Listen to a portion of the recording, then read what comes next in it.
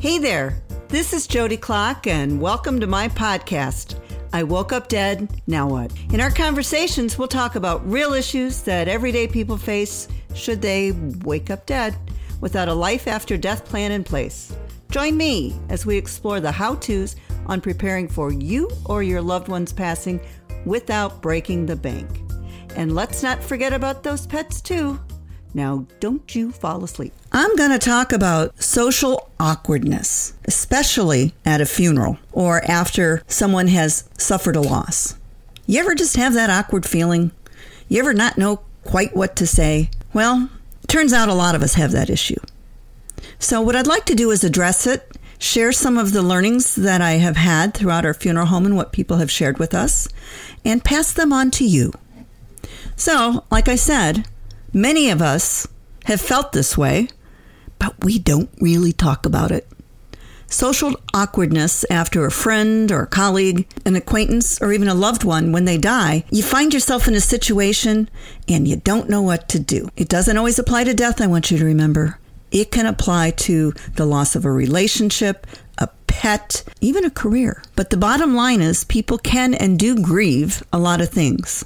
Grief is personal, and everyone processes differently. And sometimes there is delayed grief. I am sure that we've all heard these things before, whether we're at a funeral home, talking with others, well, and maybe we've even said it. Everything happens for a reason. I know how you feel. Oh, they're in a better place now. Oh, I understand. My pet died too. Time heals everything. Oh, just remember the good. Oh, honey, they wouldn't want you to be sad. They'd want you to go out and live life. And then there's the, well, at least they had a good run and a long life. And then there's the, when someone leaves, let me know if there's anything I can do for you. Well, heck, I know there have been times these cliches have passed my lips. However, after years of understanding grief and meeting with families, here's what I've observed. Here's a short list of what people have thought but not said or ever voiced when someone said one of those phrases above. And let me tell you, every single one of those phrases that people say are with good intention. Again, it's just socially awkward. Grief is grief. You can't make it better. You can't fix it. All you can do is offer support and empathy. Listen, don't solve it. Everyone processes the 5 stages of grief in their own timeline. They also want people to let them be happy or sad. The loss may have been necessary. Maybe it's bittersweet. It's not ours to judge. Whatever that case is, don't make the person with the loss feel they need to suppress their emotions. Well, if you personally have suffered a loss that was familiar, don't assume you know how they feel. I mean, just because you lost a pet and that devastated you, they may be kind of glad their pet moved on. Maybe they can have some freedom now. Or maybe that dog was a nuisance. Or maybe Grandpa died and maybe he was a crusty old fart and he lived long behind his years. Just don't make an assumption.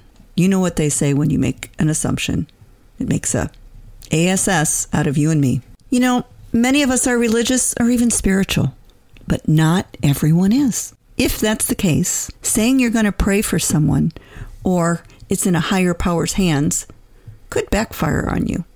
You may have had the best intentions, but that could really put someone off. If you don't know the deceased, which happens often, and people are there because they're supporting an extended family member, just simply offer condolence. Don't try to refrain from the "I'm sorry for your loss," because really you're not. Let's get right to the point. You're sad that they lost someone, but you didn't know that person. However, you really are sad that they are going through a difficult time. And finally, if the deceased lived a long time, that might not have been a good thing. They may not have had quality of life for the last 5 years, 6 months. Death could be a relief.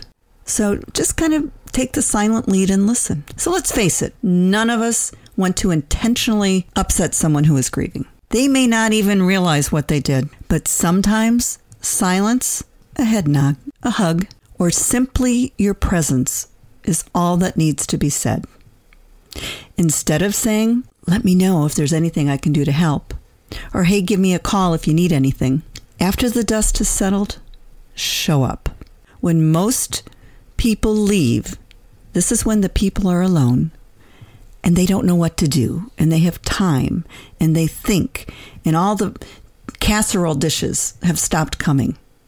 Send a card. Write a note. Maybe even that note, drop if they like lattes, a Starbucks or a Panera card, or better yet, take them out. Coffee for lunch, glass of wine. It doesn't have to be a planned activity. Heck, you can take them to the grocery store if they don't drive. You can bring a meal over. Take them to a movie. That's an escape. Take them bowling, play golf, or simply go for a walk. But just show up. So thank you for listening to my podcast on social awkwardness. Let me know what you think. Share your thoughts. And thank you for not waking up dead today. Hey, if you're hearing this message, you've listened to the entire episode. And for that, I want to thank you. And I am so glad you didn't wake up dead today. Please jump over to jodyclock.com and download your free copy of my family care plan. This guide will help those you leave behind should you wake up dead. I promise. Be sure to order my book, It's Complicated, based on a true story. Send me an email about topics you'd like to hear in future episodes. Until next time, thank you for not falling asleep.